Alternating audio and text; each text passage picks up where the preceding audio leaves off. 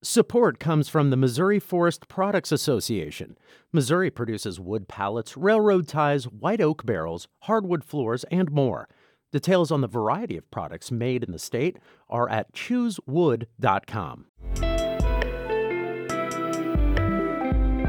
It's Friday, October 7th. This is The Gateway. I'm Wayne Pratt. One elementary school music teacher is trying out a new instrument in her class, and so far, the students are loving it. It's fun. It makes a very, very pretty noise whenever you strum it. And there's a lot of songs that you can play with it. In just a few minutes, St. Louis Public Radio's Kate Grumke will take us to a Henry Elementary music class in the Parkway School District. Illinois Democratic incumbent Governor J.B. Pritzker and Republican challenger Darren Bailey are not holding back. They repeatedly called each other a liar and interrupted the other during last night's first televised debate of the campaign. The candidates had 30 to 60 seconds to answer complex policy questions on issues including crime, the economy, and the state budget. Bailey frequently shrugged off his more conservative stances on big issues like banning abortion by saying the Democratic-led state legislature would have to send him that bill. Illinois has the most permissive abortion laws in the nation. Nothing's going to change when I'm governor. Bailey also punted to the legislature when asked if he supports a ban on assault-style guns or whether teachers should be armed. Another debate last night put Illinois' 13th congressional district in the spotlight. As Reginald Hartwick reports, the two candidates clashed over abortion rights. Republican Regan Deering says she supported the Supreme Court's overturning of Roe v. Wade because abortion should be a state issue. Deering called Illinois' laws on abortion access radical. I have been traveling this district, and I would in fact think that most of us are looking for common sense restrictions on abortions. Democratic candidate Nikki Budzinski says abortion should remain a private decision. It's a woman's choice between her doctor and herself as to what she does with her body. Early voting for the November 8th election is already underway in Illinois. I'm Reginald Hardwick reporting. The 13th district includes part of the Metro East. Missouri's governor says President Biden's move to pardon thousands of people for simple marijuana possession, quote, does not implicate state law in any way. A statement from Mike Parsons' office says the action is limited to individuals who violated federal law. It adds people with criminal records in Missouri can apply for expungement. The statement also says Parson grants pardons to those who have shown a commitment to rehabilitation and contribution to communities instead of a blanket approach that could undermine existing law. President Biden is calling on governors to also pardon simple marijuana charges. 3 Federal Reserve banks, including the St. Louis Fed, have launched a program designed to attract more minority representation into the economics field.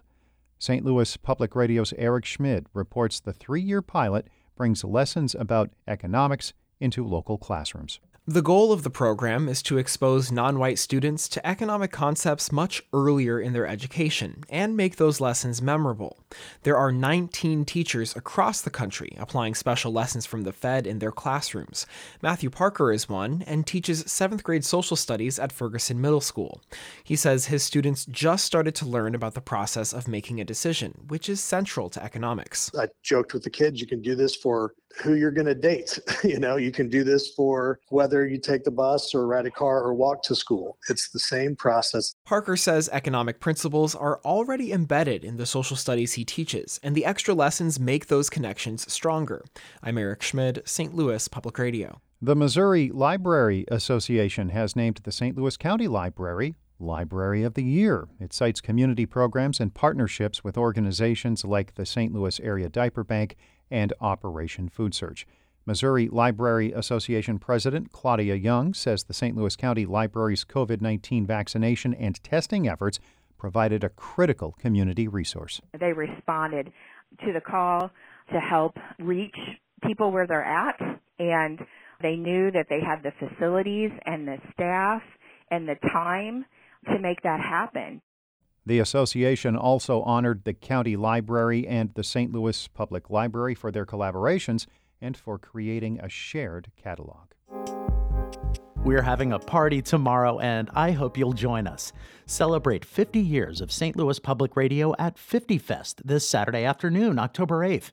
Enjoy live music from the St. Boogie Brass Band, Point of View Jazz Ensemble, and DJ Creme de la Craie, plus food trucks and family fun. Admission is free. Join us tomorrow from noon to 6 p.m. Information is at stlpr.org/50fest. When elementary students have a new favorite thing, it can quickly take over the hearts and minds of an entire school. St. Louis Public Radio's Kate Grumke reports on the latest trend that's captivated students in the Parkway School District. Memories of elementary school music class probably include xylophones, some singing, plus recorder. I know a lot of people cringe when I say recorder, but I actually love teaching recorder. This year, Henry Elementary music teacher Peggy Plesia decided to try something different. Her students have a new wall of ukuleles. It kind of sits behind the kids. I've learned that if you put anything by the door where they line up, they fidget with almost everything in the classroom. Every morning, a group of student volunteers come in to tune them, taking care to make sure their classmates will be on key. Then Plesia's students run into class, excited to get started. And play that finger ballet. Make sure you're up tall. And listen.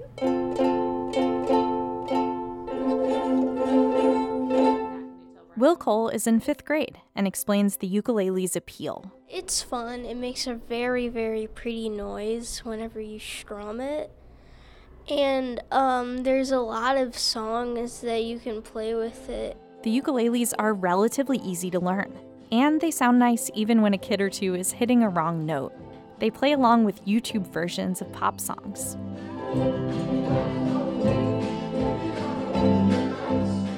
There's one song that the kids love more than any other. Lime in the Coconut. Yeah, everyone loves Lime in the Coconut. It's just really fun to listen to, and it's a really silly song. After music class, they keep singing it. Here's Will Cole again. Because it's only 2 chords and you just switch back and forth. So it's easy and it's like pretty silly, which is fun. Easy, silly, and Teacher Plesia hopes it will give the kids a lifetime love of music. I'm Kate Grumke, St. Louis Public Radio.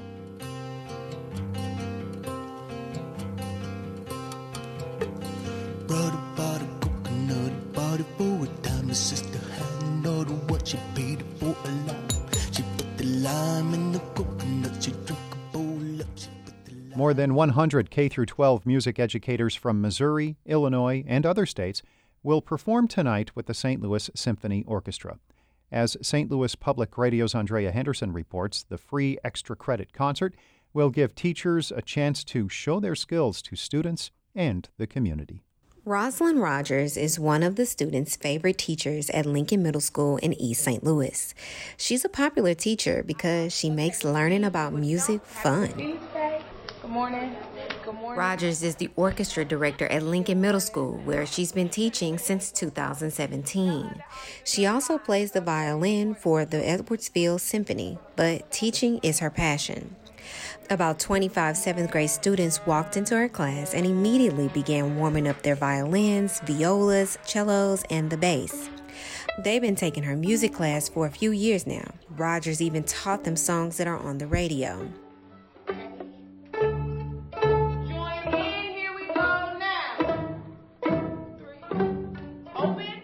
She then joins in and plays her violin to the tune of Old Town Road by Lil Nas X.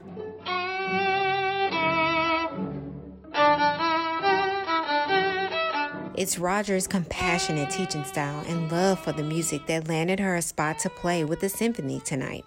Maureen Byrne is the symphony's Associate Vice President of Education and Community Partnerships. It's an opportunity to show that they can do what they teach, but it also gives them a tool to demonstrate discipline and preparation to their students. Rogers says she wants to show her students that if they stick with their passion, they can make a living out of it. I want them to walk away in gratitude at some point, that the person that they get to see every day, they have been given opportunities like this because of the work you see them doing every day. Rogers admits she is a little nervous. However, she's been practicing Jupiter, the bringer of jollity from the planets by Gustav Holst, so she'll be ready. I'm Andrea Henderson, St. Louis Public Radio.